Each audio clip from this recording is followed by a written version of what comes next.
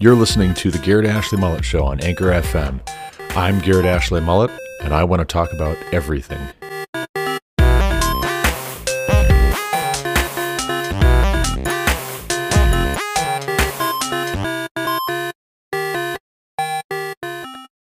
Solomon made a marriage alliance with Pharaoh, king of Egypt. He took Pharaoh's daughter and brought her into the city of David until he had finished building his own house and the house of Yahweh and the wall around Jerusalem. The people were sacrificing at the high places, however, because no house had yet been built for the name of Yahweh. Solomon loved Yahweh, walking in the statutes of David his father, only he sacrificed and made offerings at the high places. And the king went to Gibeon to sacrifice there, for that was the great high place. Solomon used to offer 1,000 burnt offerings on that altar. At Gibeon, Yahweh appeared to Solomon in a dream by night, and God said, "Ask what I shall give you." And Solomon said, "You have shown great and steadfast love to your servant David my father, because he walked before you in faithfulness, in righteousness, and in uprightness of heart toward you. And you have kept for him this great and steadfast love, and have given him a son to sit on his throne this day. And now, O Yahweh my God, you have made your servant king in place of David my father, although I am but a little child. I do not know how to go out or come in, and your servant is in the midst of your people, whom you have chosen, a great people, too many to be numbered or counted for multitude. Give your servant, therefore, an understanding mind to govern your people, that I may discern between good and evil. For who is able to govern this, your great people?" It pleased Yahweh that Solomon had asked this. And God said to him, "Because you have asked this, and have not asked for yourself long life or riches or the life of your enemies, but have asked for yourself understanding to discern what is right, behold, I now do according to your word. Behold, I give you a wise and discerning mind, so that none like you has been before you, and none like you shall arise after you. I give you also what you have not asked, both riches and honor, so that no other king shall compare with you all your days. And if you will walk in my ways, keeping my statutes and my commandments, as your father David walked, then I will lengthen your days." And Solomon awoke, and behold, it was a dream. Then he came to Jerusalem, and stood before the ark of the covenant of the Lord, and offered up burnt offerings and peace offerings, and made a feast for all his servants. Then 2 prostitutes came to the king, and stood before him.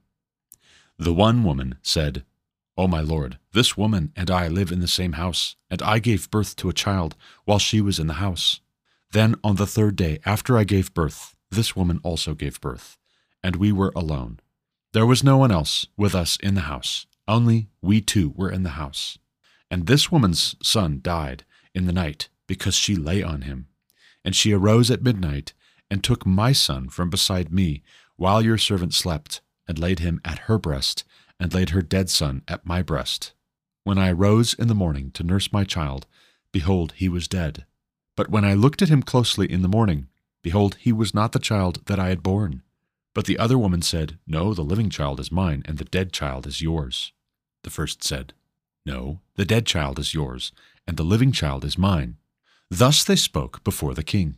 Then the king said, The one says, This is my son that is alive, and your son is dead. And the other says, No, but your son is dead, and my son is the living one.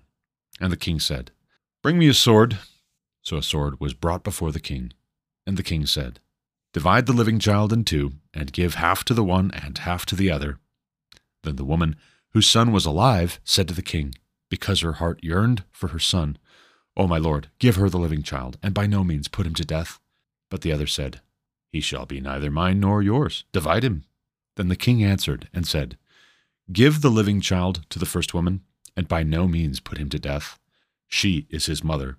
And all Israel heard of the judgment that the king had rendered, and they stood in awe of the king, because they perceived that the wisdom of God was in him to do justice.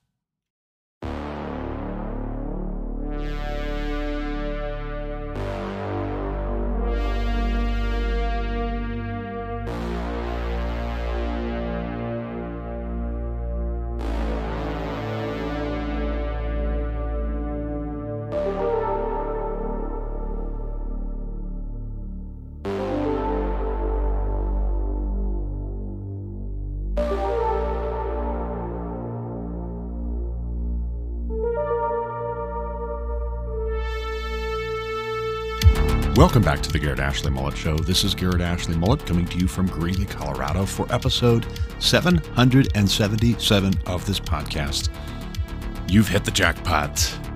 I'm glad you're here, and you just happen to be hitting this podcast at the right time because Solomon is king in the biblical text. We're going to talk about his prayer for wisdom and his demonstration of the wisdom that God gives to Solomon. We're going to talk about that in this podcast episode. I'm really excited.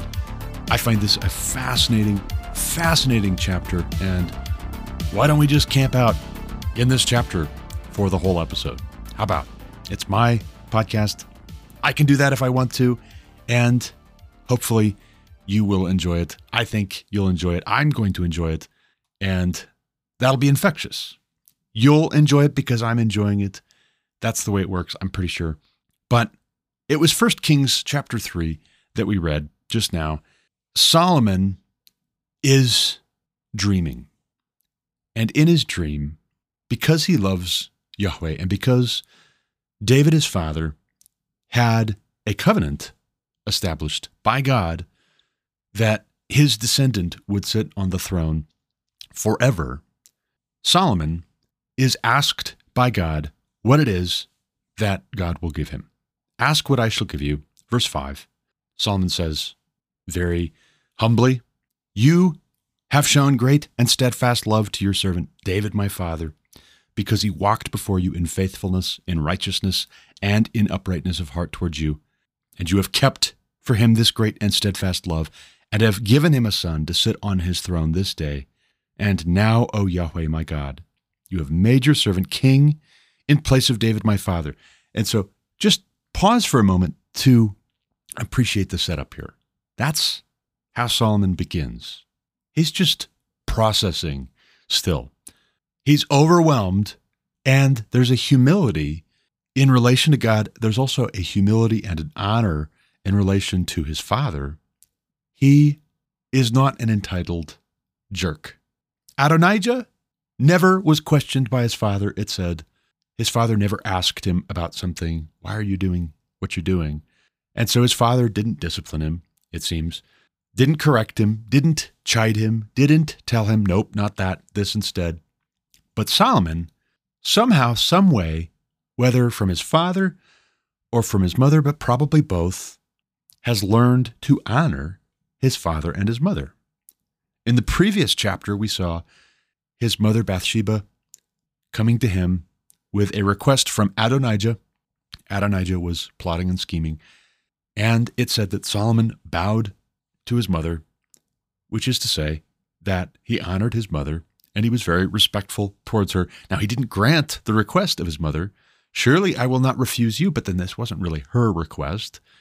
It was a request she was making on behalf of Adonijah. So he didn't meet her request. He had Adonijah killed, and yet he still honored his mother. In the case of David, the parting instructions before David passed away, Solomon honored those as well.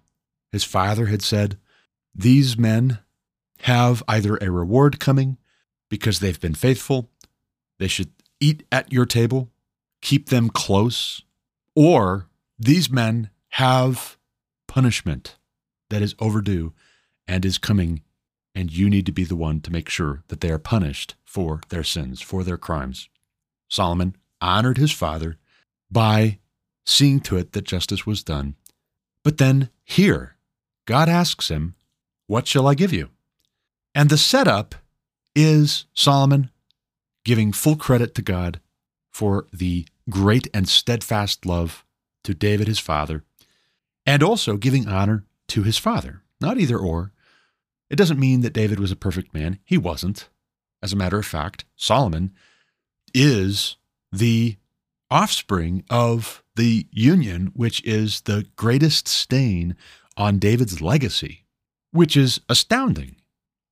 Perhaps that is also part of why Solomon is humble, why he's overwhelmed, and why he wants wisdom.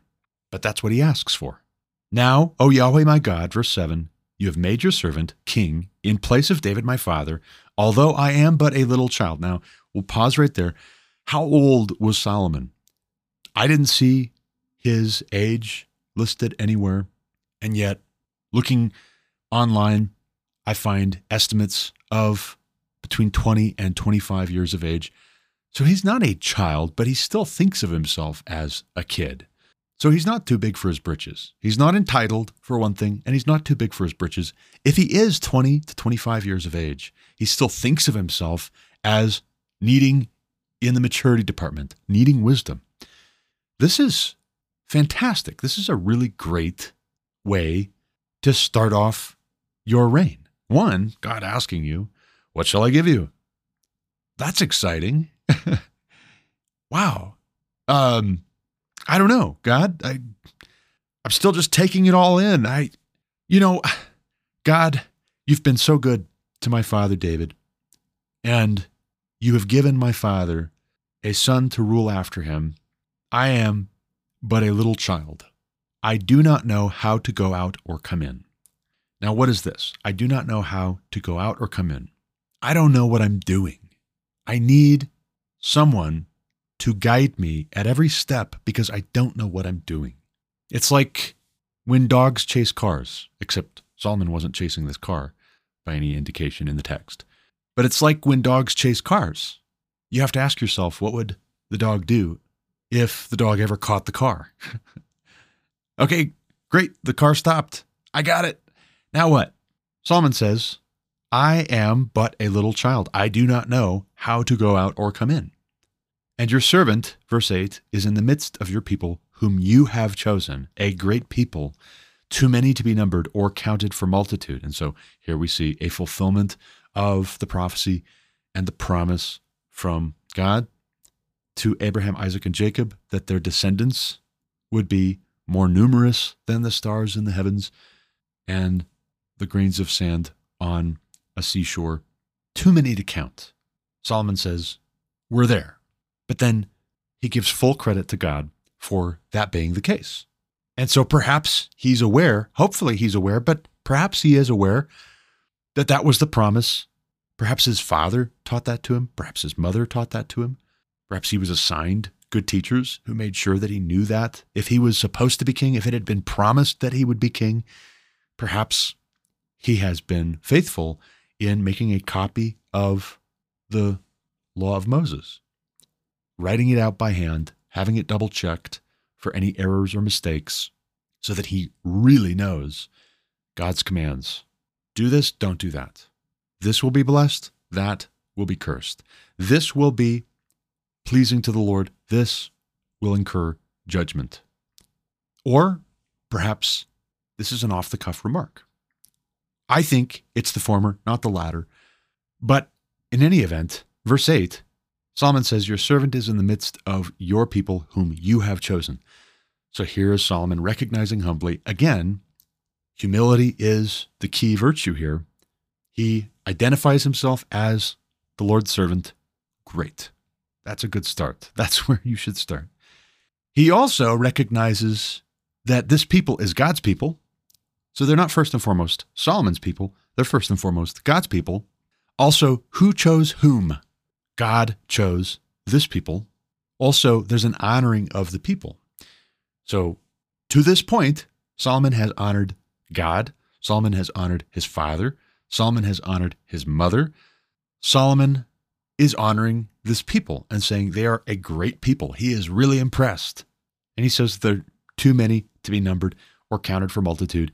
And then verse 9, give your servant therefore an understanding mind to govern your people, that I may discern between good and evil. For who is able to govern this, your great people? If I could paraphrase, I would say, Lord, help me to be up to the task. I'm overwhelmed. I'm in over my head.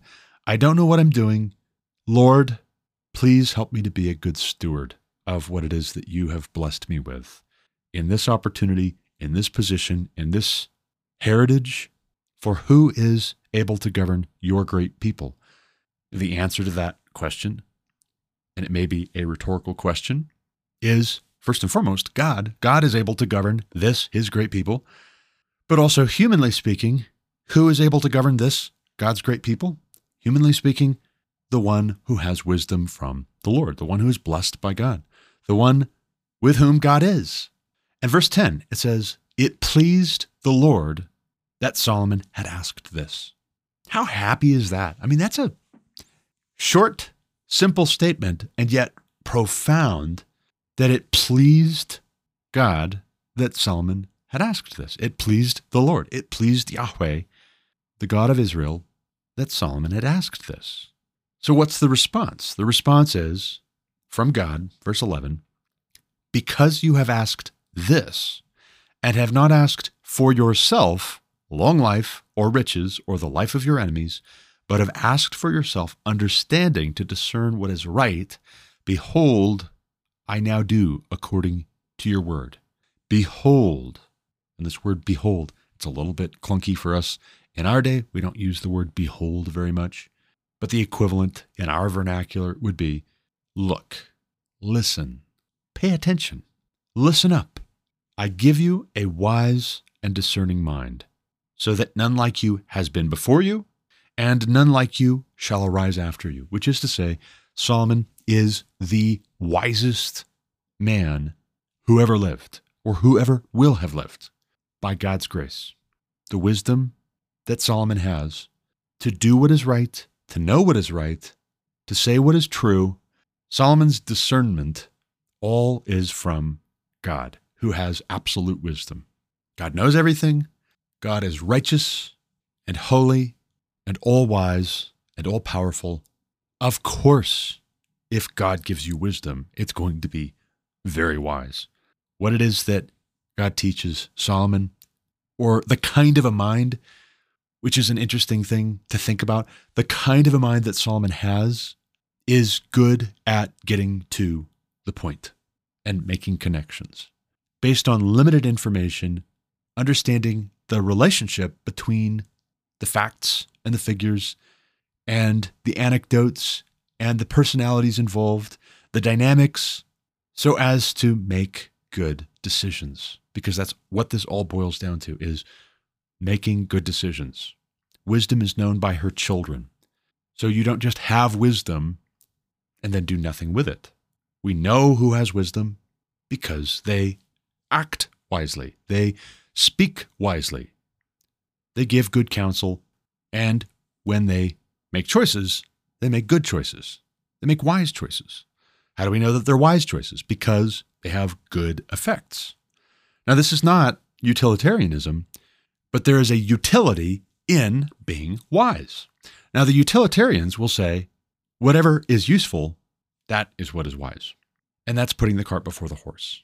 That's confusing causes and effects, which is not particularly wise, particularly if it's godless. The key ingredient here is there humility before God? Is there the fear of the Lord? That's the beginning of wisdom. That's the beginning of insight and understanding. If you do not take God into account, or when you do, it's to do the opposite of what God says, just to try and prove that you are self-sufficient, independent. You do what you want. You're smarter than God. You're wiser than God. No, you're not wise. You're wise in your own eyes. And there's more hope for a fool than there is for a man who's wise in his own eyes. And I would just venture that was probably the thing which was the biggest challenge for Solomon. Once he actually had that wisdom from God and a discerning mind, the hardest thing was maintaining it without becoming wise in his own eyes and being tempted to think too much of himself and get puffed up and forget who it was that had made him wise in the first place. And yet, part of what God gives to Solomon here is what he has not asked for. So in other words, Solomon did not ask all sorts of things for himself. He didn't make a selfish request. He made a request that had to do with honoring his father David, who had gone before him, honoring this people Israel, because he wants to do a good job. He wants to be a good steward. But then also he made a request that would be pleasing to God. Baking into the request recognition that This has all been brought about by God's sovereign ruling and reigning over the affairs of men, intervening for this people Israel to bring them to this point in the first place, where there is even an opportunity to put this request before God. Solomon recognizes all of that is because God has initiated. There's no two ways about it. And this pleases God. And he says, I give you also what you have not asked, both riches and honor, so that no other king shall compare with you all your days.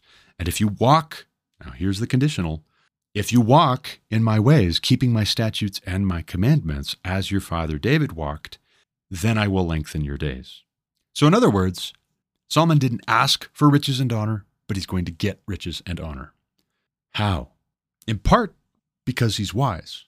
There will be good effects from making good decisions, but also there's a divine intervention piece here. If God is with Solomon, then there will be good effects. And even when people try to plot and scheme to interrupt the natural consequences of good decision-making, wise counsel, wise judgments from Solomon, God will thwart their plans. They will end up falling into the pit of their own making, falling into their own traps.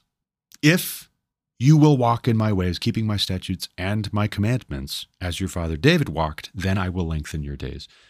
And that is to say, too, that to the extent that Solomon did not, so also his days were not long. To the extent that he did walk in the statutes and the commandments of God, his days were lengthened. But to the extent that he didn't, his days were shortened.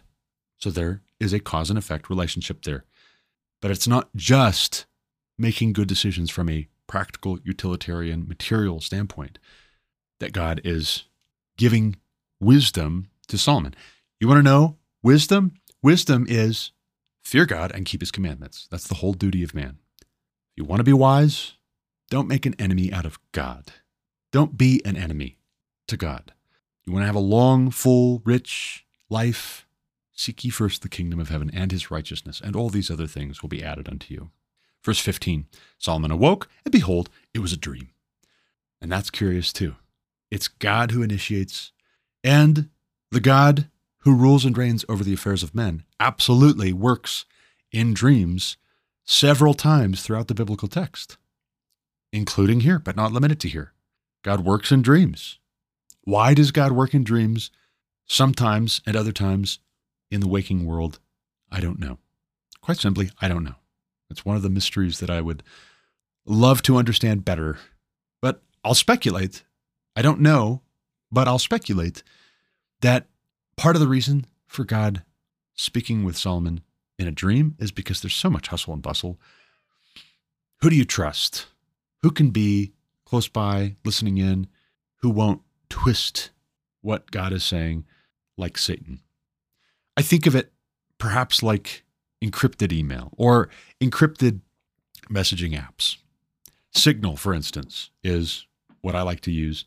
I keep in touch with my wife and a number of family and friends over Signal. It's very private, very secure, encrypted end to end so that the transmissions and the receipts are not being read by somebody else. I don't want my mail, my casual conversation being read by third parties, whether they're hackers or corporations or activists or bureaucrats. I don't want strangers reading the intimate conversations that I have with people. I don't want other people reading my mail. And so it's end-to-end encrypted. This is a conversation between person A and person B, and you can just see your way out of it, all you eavesdroppers. And maybe that's why, right? That's the best explanation I can think of why God speaks at various times in dreams is it's essentially end-to-end encryption. Satan can't peek into that dream. Corrupt men can't peek into that dream. This is for your eyes only, like the great spy novels and spy movies based on spy novels. This message will self-destruct in 30 seconds or 15 seconds or 10 seconds. Your mission, should you choose to accept it, is fill in the blank. And now you know, and now there's no trace that we had this conversation except in your memory, and remember it well. But it says in verse 15, Solomon awoke, and behold, it was a dream.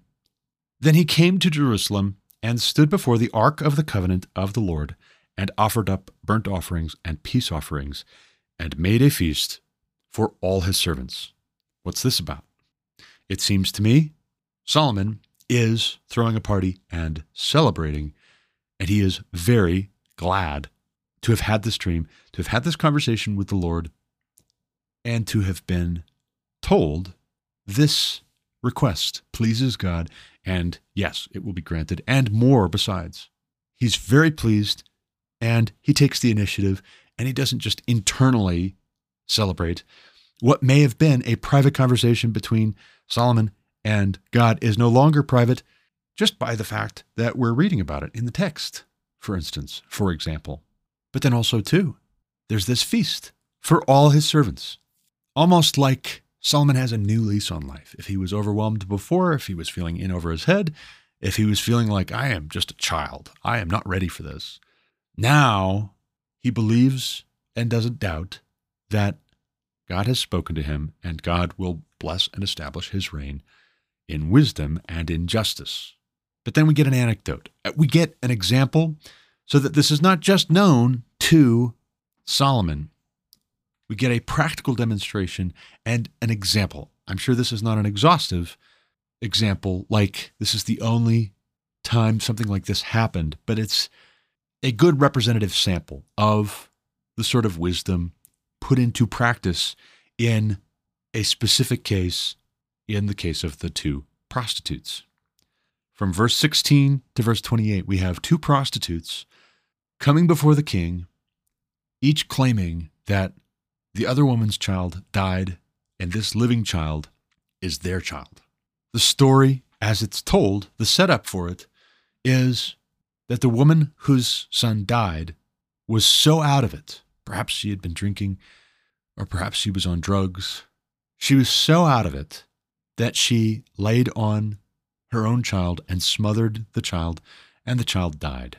And rather than her accepting the loss, for whatever reason, it entered into her mind to take the other woman's child and put her dead child with the woman whose child was alive. That's the claim. That's the story that's being told to Solomon.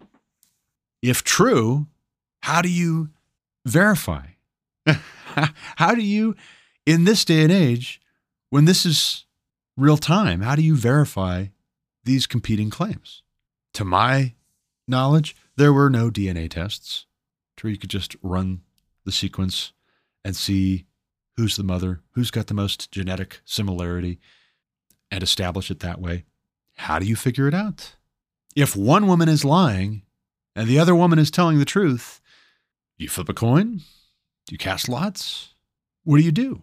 I mean, if they're both telling mutually exclusive, contradictory stories, they can't both be telling the truth. One of them is lying, at least. Then if you pick the wrong woman to give the child to, you have just become a party to this injustice. You've just cemented it in.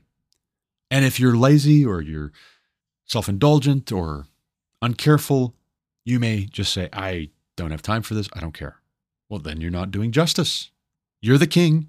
They come to you because they're expecting justice. That's your job, is to reward those who do what is good and punish those who do what is evil.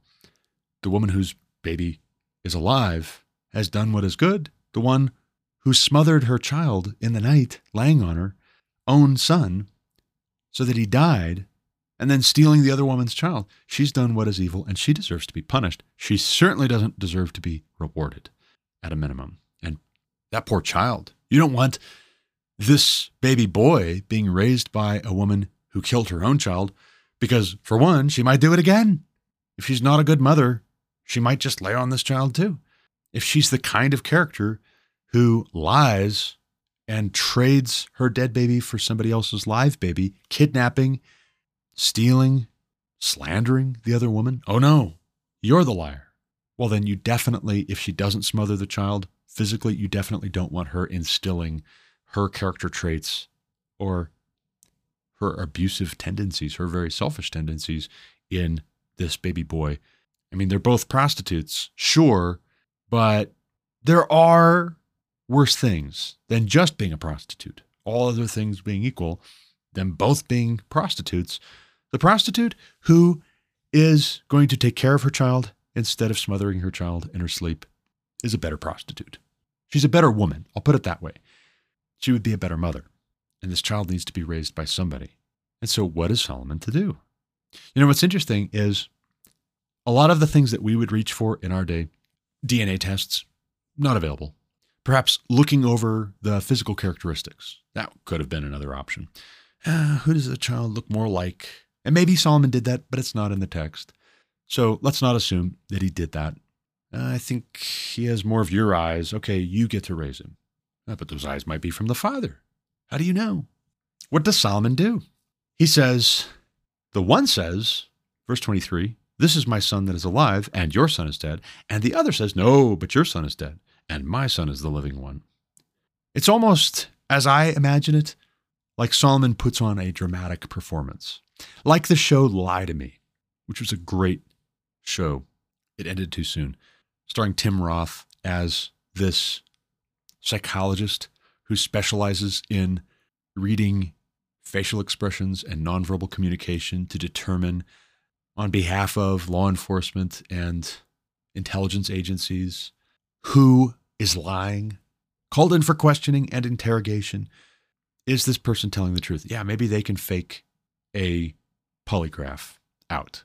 Time is of the essence. We can't figure out whether this guy's telling us the truth, that he really doesn't know anything, or it's this other thing that hasn't checked out so far, or what, right? We need somebody. And this Tim Roth in the show Lie to Me, he watches for very subtle micro expressions, as they're called. Little tells, like in poker, when somebody's bluffing, they routinely will make a certain touch of the face, wrinkle of the nose, slight raising of an eyebrow, a shrugging of the shoulders. Tells are giveaways when you're trying to be deceptive. And so he knows how to ask the right kinds of questions to draw somebody out and throw them off balance so that they get to the bottom of whatever the case is that they're trying to solve, whatever the plot is that they're trying to foil before it can be completed. Some dastardly deed, some terrorist attack, some what have you. But I imagine Solomon, in this case, putting on a little bit of dramatics, a little bit of theatrics, as he says, the one says, this is my son that is alive, and your son is dead. The other says, no, but your son is dead, and my son is the living one. I think he's just casually walking around the space. If this is inside, in a throne room, I think he's just kind of walking around them, not looking at them, talking to himself out loud for them to hear, casually feigning confusion, indifference. And then he says, verse 24, bring me a sword. And if you're the one woman who lied, maybe you're worried, right? Maybe you're worried that the bringing of this sword is, he figured it out. I gave it away. Oh, shoot. I'm about to be killed for my crime. If you're the innocent woman, you might be worried too, right? If you're the woman who's telling the truth, you might be worried that he's going to guess wrong. He's going to think that the other woman is believable. She's a really good liar. She's so audacious. What's he going to do with the sword? Am I about to be killed because he thinks I'm lying? What is Solomon doing calling for a sword? Well, a quick thought on that is Romans 13. When Paul is writing about the civil authority, and Solomon here is the civil authority, the preeminent presiding civil magistrate in Israel as king, he is there to judge, to deliver justice in cases like this. Perhaps lower courts, lower judges had been unable to make heads or tails, and so it escalated. Maybe it was similar to how in the United States, a court case can start out at the local level or at the state level, and an appeal is made when the ruling is unsatisfactory and you just keep going up and up and up until you get to the Supreme Court of the United States, if they'll hear the case. That seems more likely. Like, not everybody just gets to go directly to the king, but maybe, right? Maybe they were able to go directly. But Paul writes that the governing authority is a minister of God. No authority is established among men except by God, and the authorities that exist have been instituted by God to reward those who do what is good and to punish those who do what is evil. And the civil magistrate, if you do what is good, you'll be praised, you'll be rewarded, you'll be thanked. If you do what is evil, beware, he does not bear the sword for nothing. He bears the sword to punish you, ultimately with death if your crime deserves death.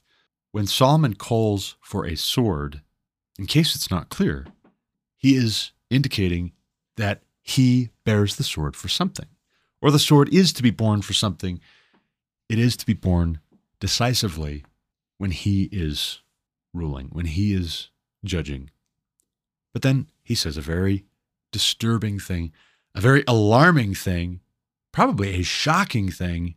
Verse 25, divide the living child in two and give half to the one and half to the other. What's this about, right? Is this Solomon being a crazy person? Is he crazy? We should never have come. Maybe he's trying to clear his schedule.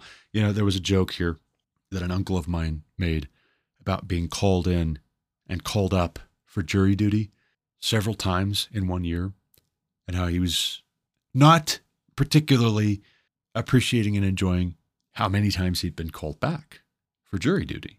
It's like, surely there are other people. Surely other people in the county can be selected. But he made a joke about how he should just show up with a noose when the selection process is underway. He should just show up and say, all right, I'm ready. And that would be a quick way to get kicked out by one or the other of the attorneys, or both. No, thank you. Maybe Solomon here is trying to clear his schedule. If word gets around that, man, you had better really, really need the king's justice because you go in there with a frivolous thing that's beneath him. He's a wild card. Who knows? Who knows what he might do? But Solomon says, divide the living child in two and give half to the one and half to the other. There you go. That's fair. Rather than me give the child possibly to the woman who is not the mother, I've got an idea. We'll make it fair. So this is like socialism, right? It's not fair that some women have living children and other women don't have any children at all, whether because they're infertile or they have a barren womb or because their children died. It's not fair that some women have more children than others. The government should step in to redistribute all the children. There is no such thing as someone else's children. Yeah. So what? So what if the child dies? It'll be even, right? You both get half of a dead baby because one of you is not going to be content. Neither of you are going to be content if the other woman gets the baby. I don't want to make one of you happier and one of you unhappier and possibly make the wrong call. Let's just cut the baby in half. Easy. Simple. Verse 26, then the woman whose son was alive said to the king, because her heart yearned for her son, O my lord, give her the living child and by no means put him to death. But the other said, he shall be neither mine nor yours. Divide him. Wow. If that doesn't just perfectly sum up socialists. This woman, the other woman, saying, he shall be neither mine nor yours, divide him. She is articulating the attitude and the posture of the radical left in our day. But it's a trap, right? Here's the kind of wisdom that God gives to Solomon. This is all a setup. It's a ruse. This was to draw the character of these two women out, to see what they're made of, to see what sort of women they are. This was a test, and one woman passed with flying colors, and the other woman has failed and has just revealed herself to be exactly the sort of person who would steal the other woman's baby after smothering her own in the night. So what does Solomon say? Not, okay, great, I'm glad we figured that out, but I don't like to pick sides. So yeah, carry on. You came for the king's justice, didn't you? You came for my ruling. How dare you undermine me by saying, no, give her the living child Nope, I've spoken. This is what it is. Hush you. No, no, no, no, no, no, no. What Solomon says in verse 27 is, give the living child to the first woman and by no means put him to death. She is his mother. What is that about? She has just demonstrated that she's the sort of character who would actually take good care of her child.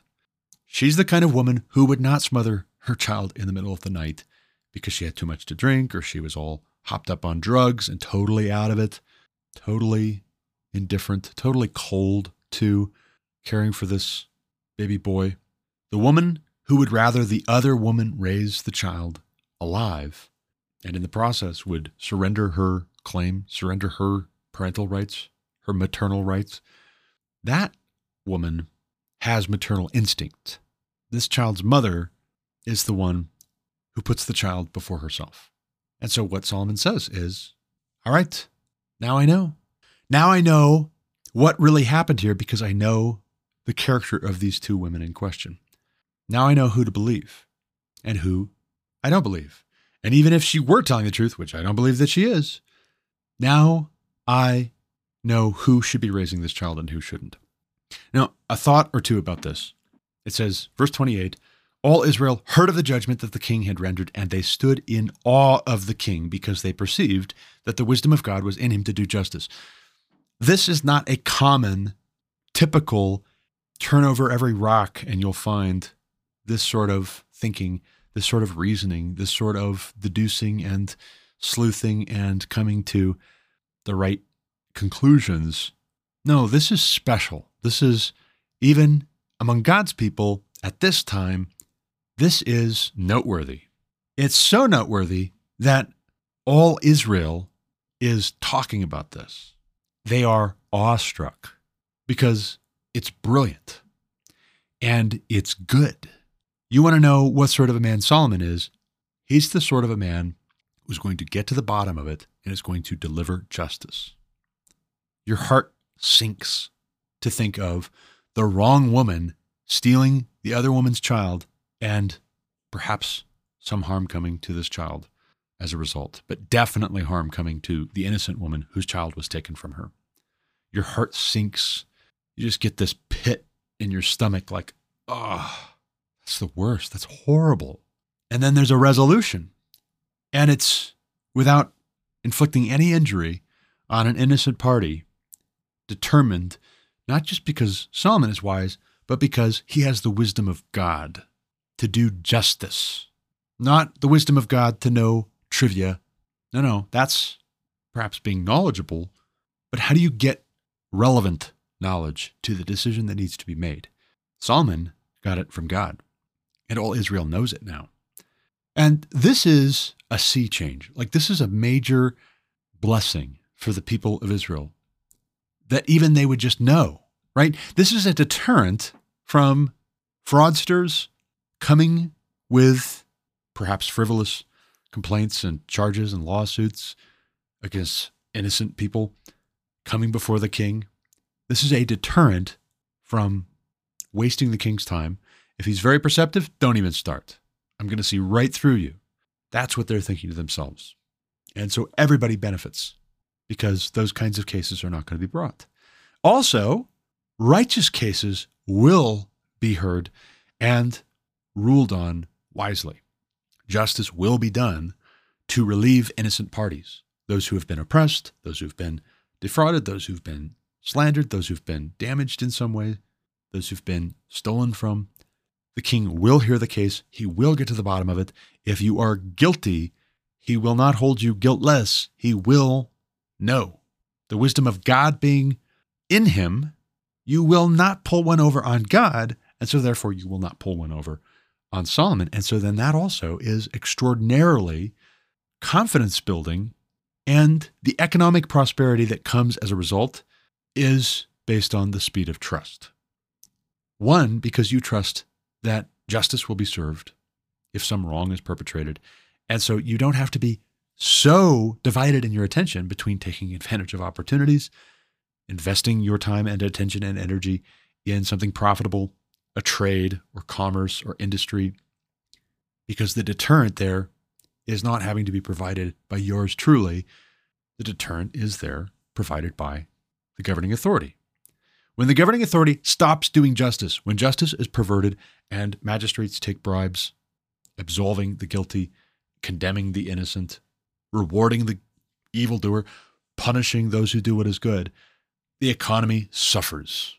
Why? Because everybody starts turtling. Everybody starts sucking it in to try and protect themselves from loss. Loss of what kind? Loss of the kind that's related to theft, fraud, slander. This is a huge blessing, and it must be a huge relief to the people of Israel.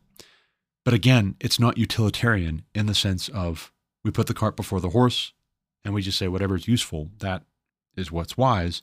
No, you say what's truly wise will be beneficial holistically. And so it is here. This is a fascinating example of justice being served in the Old Testament right after God having told Solomon, I will give you what you have asked for. It pleases me. I will give you what you've asked for. I will also give you what you have not asked, both riches and honor, so that no other king shall compare with you all your days. This anecdote is to give you an example of what this looked like in practical terms. But it comes from God, and all Israel is talking about it. And so God is getting glory, which is also a huge blessing. That's a huge benefit to the people of Israel, that God gets glory. To the extent that God is getting glory and the people are honoring him, not just in word, but in deed, Israel will be blessed. That was what God promised, and that's what God consistently, always, forever has done and did. Now, that said, and much more could be said, but we don't need to gild the lily. There's plenty enough to meditate on. For the sake of time in this episode, because I really do have to be somewhere this morning, I am going to talk next about the number 7 because I want to talk about everything. And when would be a better time than episode 777 to talk about the number 7? Turning to Wikipedia, 7 is the natural number following 6 and preceding 8. And, oh, by the way, why was 6 afraid of 7? Because 7, 8, 9. 7 is the only prime number preceding a cube. As an early prime number in the series of positive integers, the number 7 has great symbolic associations in religion. It says greatly. Don't believe everything you hear on the internet or read on the internet. That's what Abraham Lincoln said. I think I read that on the internet. The number 7 has great symbolic associations in religion, mythology, superstition, and philosophy. The 7 classical planets resulted in 7 being the number of days in a week. So they say. I think it's because God created everything, the heavens and the earth and everything in them, in 6 days and rested on the 7th. I think that's actually really what it is. So again, don't believe everything you read on the internet. 7 is often considered lucky in Western culture and is often seen as highly symbolic. Unlike Western culture, in Vietnamese culture, the number 7 is sometimes considered unlucky. Yeah, well, I suppose if I put any stock in that, I would be concerned, but I don't. So I'm not going to put any stock in that. And I'm not concerned. In science, there are 7 colors in a rainbow: red, orange, yellow, green, blue, indigo, and violet. There are 7 continents, 7 seas, 7 climates. The neutral pH balance is 7. Number of music notes in a scale, 7. Number of spots most commonly found on ladybugs. That's curious. Why? I don't know. 7 is the atomic number for nitrogen. Fun fact. 7 is the number of diatomic elements. 7 basic crystal systems. In psychology, 7 plus or minus 2 is a model of working memory. There are 7 psychological types called the 7 rays in the teachings of Alice A. Bailey. I don't know who that is. I don't know what that is. We'll move on. In Western culture, 7 is consistently listed as people's favorite number. That's interesting. When guessing numbers 1 to 10, the number 7 is most likely to be picked, probably among Westerners, maybe because it's their favorite number. The 7-year itch is when happiness in marriage is said to decline after 7 years. In classical antiquity, the Pythagoreans invested particular numbers with unique spiritual properties. The number 7 was considered to be particularly interesting because it consisted of the union of the physical, number 4, with the spiritual, number 3. In Pythagorean numerology, the number 7 means spirituality. References from classical antiquity to the number 7 include 7 classical planets and the derivative 7 heavens, 7 wonders of the ancient world, 7 metals of antiquity, 7 days in the week, 7 seas, 7 sages, 7 champions that fought Thebes, 7 hills of Rome and 7 kings of Rome, 7 sisters, the daughters of Atlas, also known as the Pleiades. In Judaism, the number 7 forms a widespread typological pattern within Hebrew scripture, including 7 days, more precisely Yom, of creation, leading to the 7th day or Sabbath, Genesis 1. 7-fold vengeance visited on Cain for the killing of Abel, Genesis 4:15. 7 pairs of every clean animal loaded onto the ark by Noah, Genesis 7:2. 7 years of plenty and 7 years of famine in Pharaoh's dream, Genesis 41. Speaking of dreams, the 7th son of Jacob, Gad, whose name means good luck, Genesis 46:16. 7 times bullock's blood is sprinkled before God, Leviticus 4:6. 7 nations God told the Israelites they would displace when they entered the land of Israel, Deuteronomy 7:1. 7 days, de jure, but de facto 8 days, of the Passover feast, Exodus 13:3-10. 7 branched candelabrum, or menorah, Exodus 25. 7 trumpets played by 7 priests for 7 days to bring down the walls of Jericho, Joshua 6:8. 7 things that are detestable to God, Proverbs 6:16-19. 7 pillars of the house of wisdom, Proverbs 9:1. 7 archangels in the Deuterocanonical book of Tobit. References to the number 7 in Jewish knowledge and practice include 7 divisions of the weekly readings are Aliyah, I don't know if I said that right, of the Torah. 7 Jewish men over the age of 13 called to read Aliyahs in Shabbat morning services, 7 blessings recited under the chuppah during a Jewish wedding ceremony, 7 days of festive meals for a Jewish bride and groom after their wedding, known as Shiva Berachot, or 7 blessings, 7 Ushpizin, prayers to the Jewish patriarchs during the holiday of Sukkot. In Christianity, following the tradition of the Hebrew Bible, the New Testament likewise uses the number 7 as part of a typological pattern. 7 loaves multiplied into 7 baskets full of surplus, Matthew 15:32-37. 7 demons were driven out of Mary Magdalene, Luke 8:2. 7 last sayings of Jesus on the cross. 7 men of honest report, full of the Holy Ghost and wisdom, Acts 6:3. 7 spirits of God, 7 churches, and 7 seals in the book of Revelation. References to the number 7 in Christian knowledge and practice include 7 gifts of the Holy Spirit, 7 corporal acts of mercy, and 7 spiritual acts of mercy. 7 deadly sins, lust, gluttony, greed, sloth, wrath, envy, and pride, and 7 terraces of Mount Purgatory. That is for the Catholics out there. 7 virtues, chastity, temperance, charity, diligence, kindness, patience, and humility. 7 joys and 7 sorrows of the Virgin Mary. 7 sleepers of Christian myth. 7 sacraments in the Catholic Church, though some traditions assign a different number. All of that is to say that there are a lot of reasons for Westerners to regard 7 as a favorite number. It's not just Westerners who really like the number 7, but in Scripture we see the number 7 show up quite a lot. And it is curious. I've heard it said before that 7 is the number of completion. Whether that is all there is to it, 7, if it's the number of completion, is also a good number for peace. Because what is peace? Peace is wholeness. Peace is being of one mind. Instead of being double-minded and distracted and divided in your attention, 7 also is a good number to symbolize wisdom. Because you're understanding the relationship of the parts to the whole. As in, the parts belong to a unified whole because God is a God of order. Whether we should put too much stock in specific numbers, the Scriptures seem to assign special significance to certain numbers, and that is very interesting. And there's a mystery to that I don't comprehend, but I am intrigued by. And again, I thought, with this being episode 777, the thought occurs to me, why is 777 jackpot, right? Why not any 3 numbers other than 7? Why 777? Why not 111, snake eyes. Why not 222, right? Why not any other set of three numbers to be a jackpot? And perhaps it's because 777 is much better than 666, which is popularly thought of as the mark of the beast.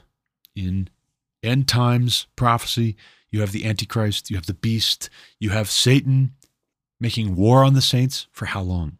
And the number of the mark of the beast that everybody is required to get stamped on themselves, marked on themselves, if they want to buy, sell, or trade, if they want to be at peace with the Antichrist, the spirit of Antichrist, this one world government, ultimately with Satan at the helm, his chosen instruments at the helm.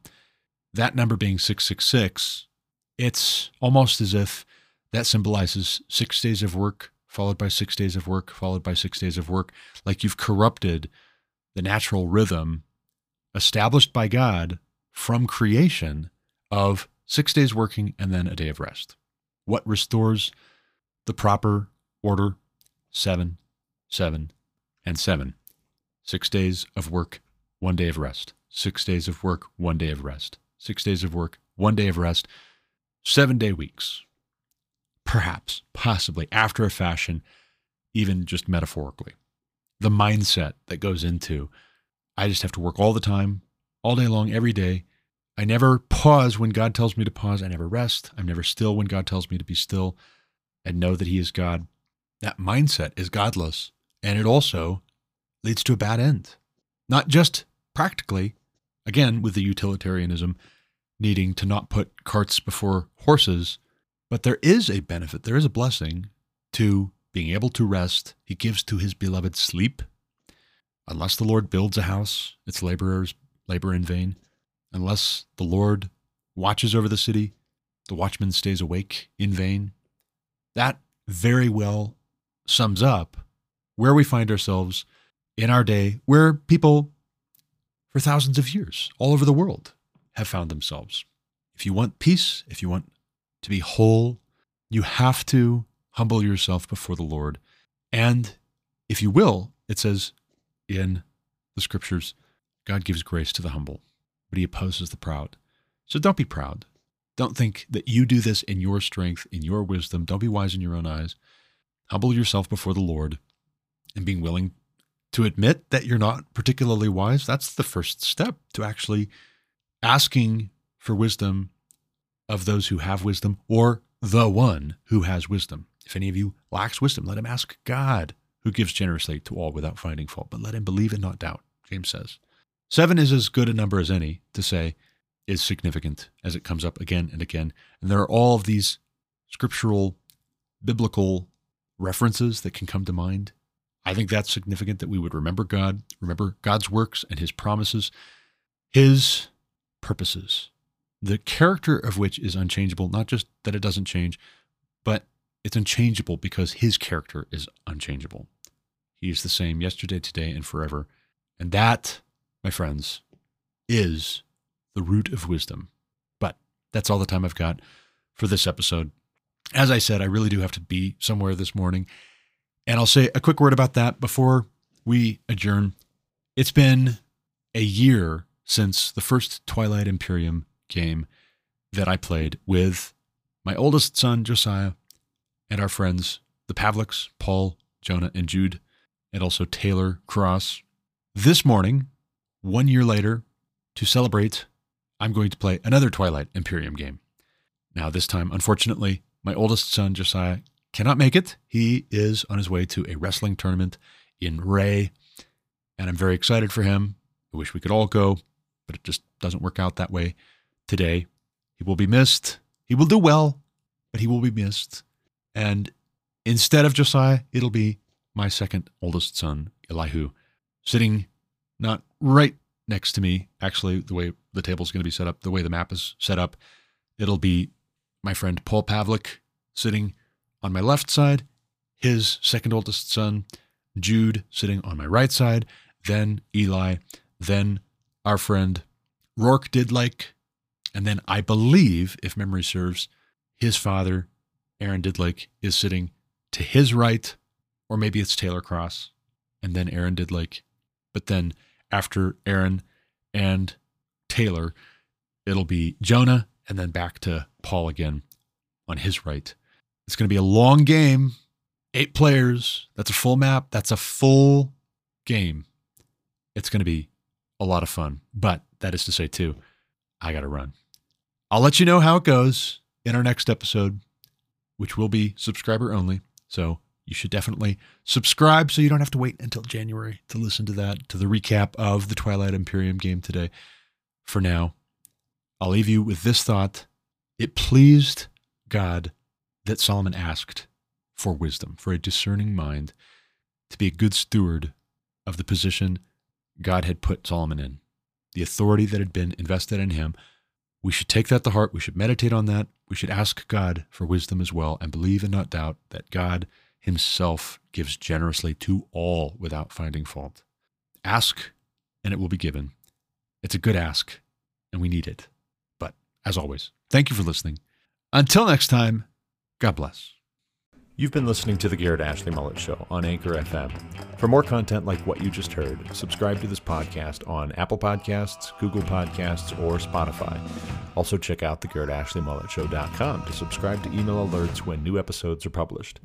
As always, you can reach me with any comments, questions, complaints, objections, or insights at garrettashleyMullet@protonmail.com.